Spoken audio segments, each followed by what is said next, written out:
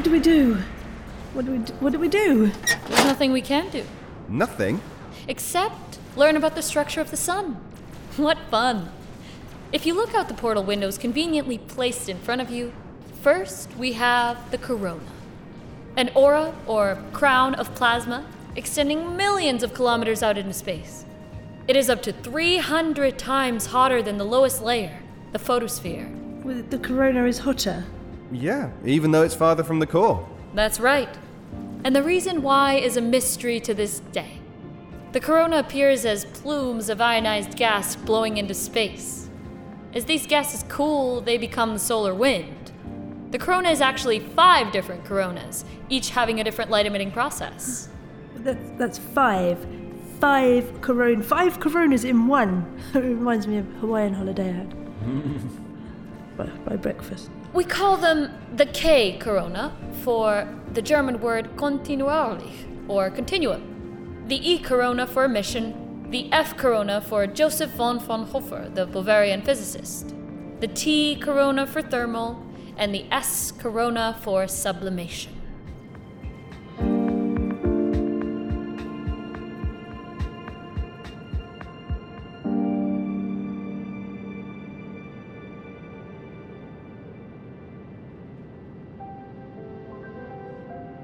Now we're passing into the chromosphere. The name means sphere of color. Yes, a rather nice rosy red, isn't it? I can't believe I'm saying this, we're going to die. Yes, it appears red because the superheated hydrogen is burning off. It is thought the chromosphere might conduct heat from the interior of the sun up to the corona. This layer is 3,000 to 5,000 kilometers deep. Yeah, that's roughly New York to Salt Lake City at the minimum and New York to Dublin at the maximum. What are those dark tendrily bits? Oh, those jets are called spicules. Each one is roughly 500 kilometers in diameter. New York to Pittsburgh. And they can extend up to 10,000 kilometers in length. New York to Tokyo. They're fast, aren't they? Yes, they travel upwards at about 20 kilometers per second. They only last for about 15 minutes, though. Then they collapse. Spicules are associated with areas of high magnetic flux. Now where are we? This is the photosphere. This layer is about 500 kilometers deep. New York to Pittsburgh. Yes, Sarah, thank you. Doctor, there are bright and dark bits here. Yes, the photosphere has bright granules of plasma as well as dark sunspots. The granules last about 8 minutes, which give this layer that boiling look, see? When the sun's magnetic field moves through its surface, those active magnetic regions become sunspots. The reason they're dark is because they expend lower quantities of energy at lower temperature levels than surrounding parts of the sun. Oh, this is where the sun's light actually comes from. Yes, this is where the energy of the sun is released as light. That's why we call it the photosphere, or sphere of light. This is the deepest part of a star that is transparent to photons. The temperature here is between 4,230 and 5,730 degrees Celsius. Yeah, that's roughly 37 times the cooking temperature of toffee. It doesn't seem like a lot, really. Toffee? Think about it. What kind of a... And how can you be thinking about sweets at a time like this? Toffee. You know what, scratch that. I'm feeling a bit peckish myself. Now we are entering the convective zone. Why is it so turbulent here, Doctor? The plasma in the convective zone is not as viscous as the previous layers. The zone is named after the transfer of heat. And there's so much movement here. The patterns of motion are quite complicated, resulting in high turbulence. It's like riding a roller coaster strapped to another roller coaster.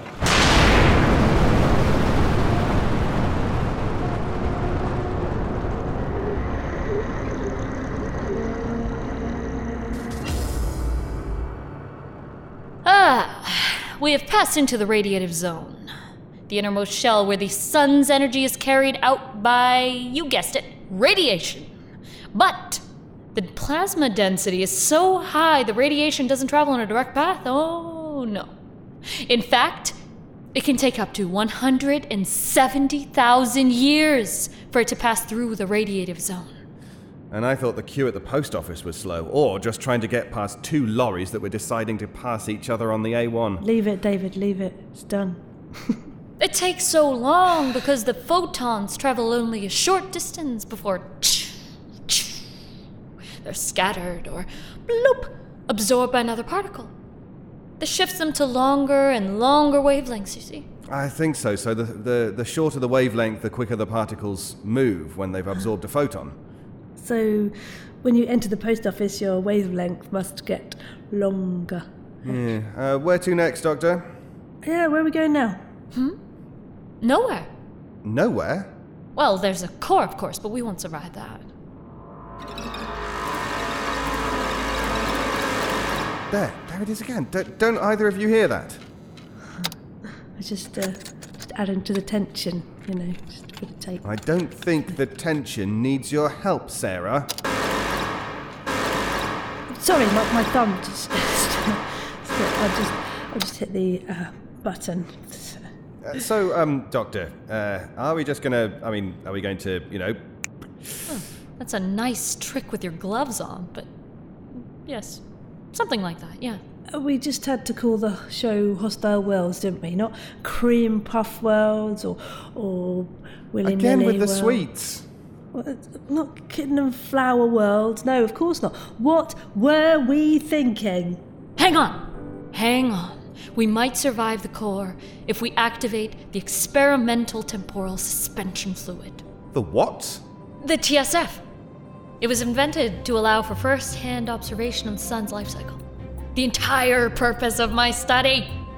A membrane of chronometric fluid surrounds the solar bathysphere and allows me to observe the sun's evolution at high speed. When we emerge from the other side of the distortion field, I should be able to evaporate the fluid and return us back to our normal time. What do you mean, should? Okay, here we go.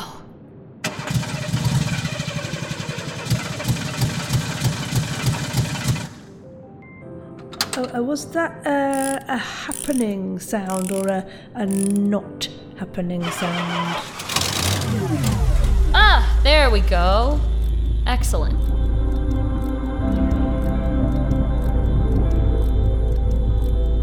The fluid is protecting us from the sun and simultaneously propelling us forward in time.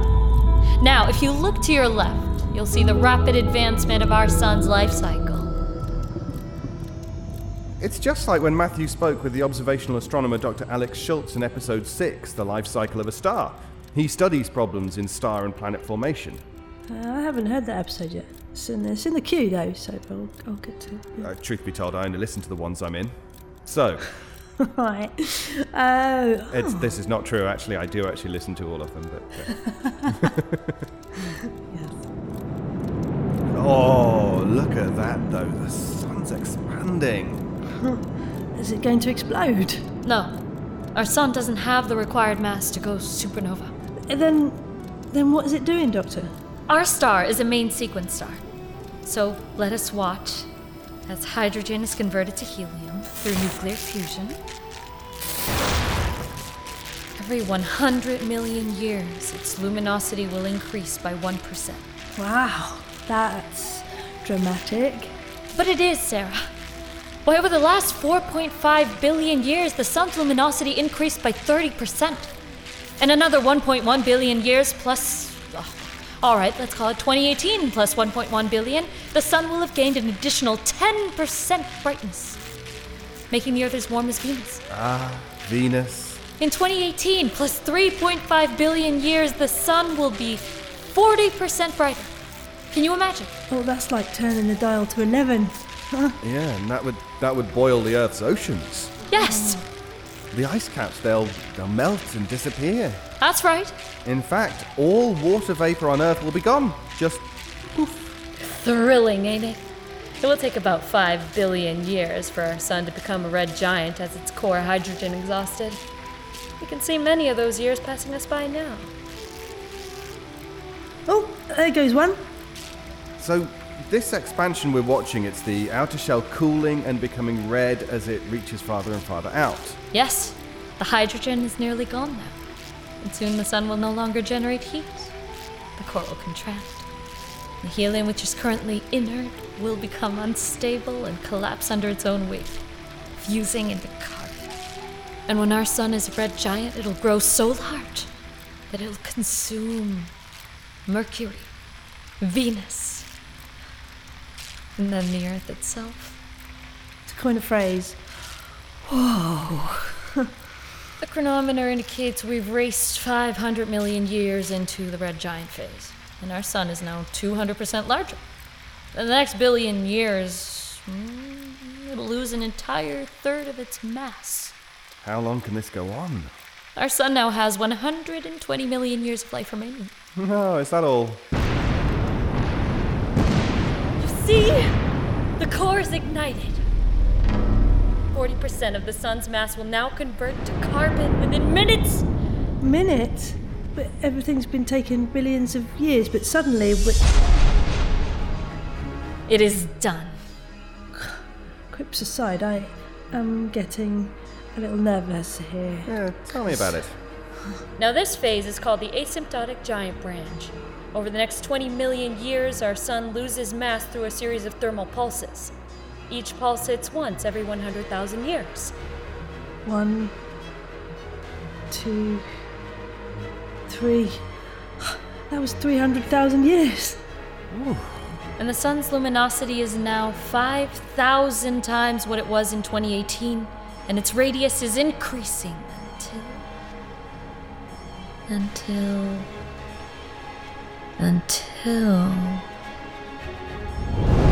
There goes Mercury. 500,000 more years. 1 million years. 2. 3.8 million years. Venus! No! Oh, there, David. My friend. Wait, Doctor. Is that... Yes, the Earth. Doctor, make it stop. I don't think I can bear seeing the Earth vaporized. Just stop. Well, all right. I suppose I could spare you the inconvenience. Just throw this switch here.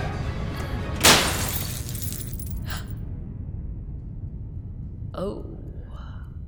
Please tell me that's a good uh-oh. There's no such thing as a good uh-oh. Here comes the Earth, approaching fast. Well, technically, we're the ones doing the approaching, since the solar bathysphere is currently riding the surface of the ever-expanding sun. I can't watch. Hey, I think I can see my house from here. David, it is unlikely that your house would be there after all this time. Audrey! Not to be rude, Sarah, but surely by now your cat has... Well, that was disappointing. Requiesce in pace. What did you just say? It's Latin. It's a dead language. Yeah, well, they're all dead now, aren't they? Oh, Audrey. Our sun has become a white dwarf. Fascinating. We only have a few trillion years to wait before it fades into its final phase, the black dwarf phase, as hypothesized. A phase so long in the making no known star has ever reached it, because the universe itself is simply too young. I guess you could say this is the final sunset.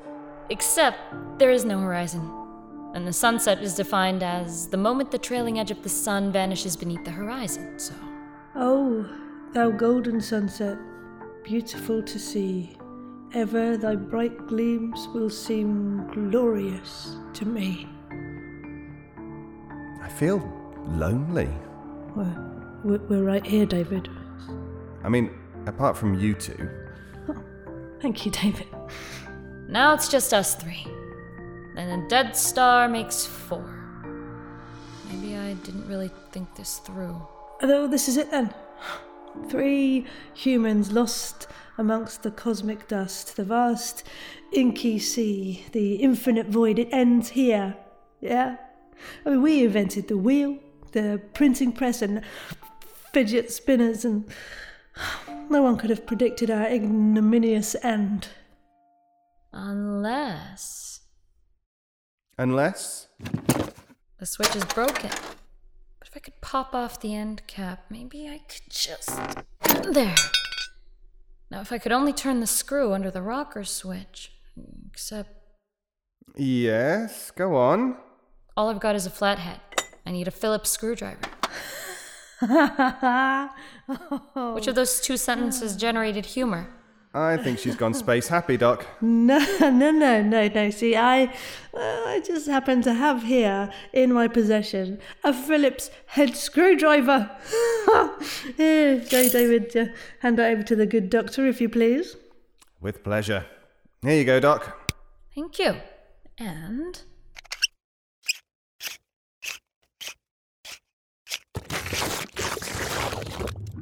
wonderful! The temporal suspension fluid has been released from the bonding agent. It's evaporating. The solar bathysphere is rewinding. It's working. The sun is getting younger. Amazing. Truly remarkable. Look, the Earth. It's coming back. I can see my house from here. Poor tree. Mama loves you. Love you. I'll just speed up the process and...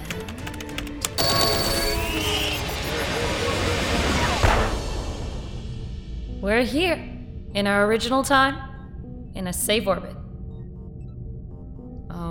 Oh, please, not another uh-oh. We've arrived 30 seconds before the same coronal mass ejection that originally broke our tether. That's great. We should warn ourselves, but... Miss out on that adventure?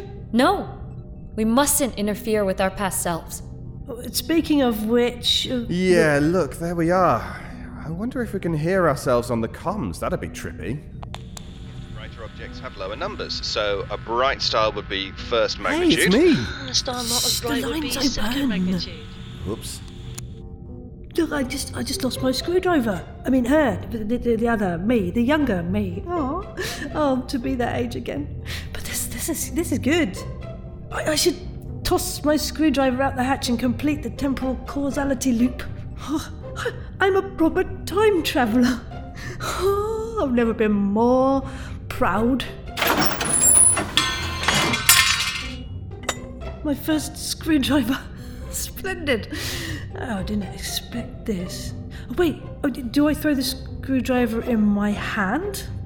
That would be a bootstrap paradox, yeah? I think. So, should I throw the first screwdriver back so I can catch the same one? Or... oh no, I'm muddled. Is this a fixed timeline like the Terminator or a dynamic timeline like Back to the Future? Sarah! No. Any advice, Doctor? I don't know. Throw the one in your left hand. Is that the one I had or the one I just caught? I've already forgotten. Oh, it's like by the time you get back to your seat, you can't remember which coffee's yours and which is your mate's. If they didn't write your names on the cups, I mean, that would be what would happen. Sarah, they're literally identical. Throw one! Oh, okay. Here goes. Alley. Well, how's that? I guess. And here comes the coronal mass ejection. And there we go. Falling into adventure. Oh, the solar bathysphere looks so small from the outside. Yeah, it looks small from the inside, too. Now then, before you return to your ship, shall we open the cold storage container? What? Now? There's no piranhas. There's no piranhas. Did you say cold storage?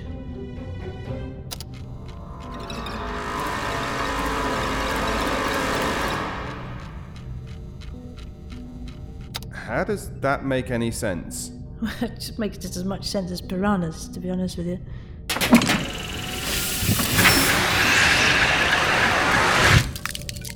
Oh. Is that...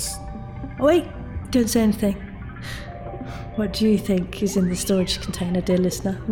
Write to us and let us know. Send your guess to Hostile Worlds, P.O. Box. It's ice cream.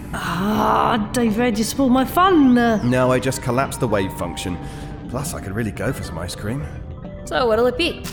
Chocolate, vanilla, a rocky road? Oh, chocolate, please. Oh, a rocky road, please. Here you both are. Oh, Thank you. And vanilla for me.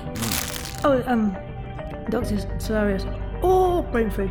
I've been meaning to ask, are you a scientist or an actor scientist? Yes, I think so. That clears that up then. Colin to the solar bathysphere. Colin to the solar bathysphere. Hello, Colin. Just having a frosty treat. Well, no offence, team, but we can't dally about the sun all day. Return to the tardigrade. We'll be on our way. We'll be right with you. Oh, dear lord. We already made a bite pun, David, so... Yeah, true. Sorry to be so light on substance. Please, no.